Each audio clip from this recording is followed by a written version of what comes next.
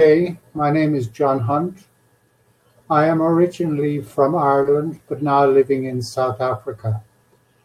I have a bachelor's degree in economics from University College Dublin, and I also have a TEFL diploma from South Africa here in Johannesburg. I have no formal teaching experience, but have been teaching during my summer holidays as a student, mainly teaching underprivileged kids English and maths.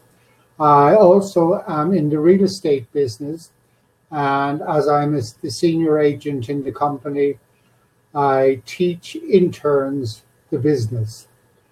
One of the things you learn from this business is timekeeping. It is highly important to learn to keep appointments on time, and I am absolutely fanatical about that.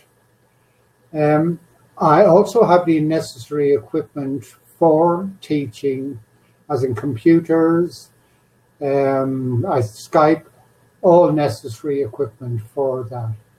I would preferably like to teach people that want to learn English and are fairly mature. By that I mean from around 30 upwards.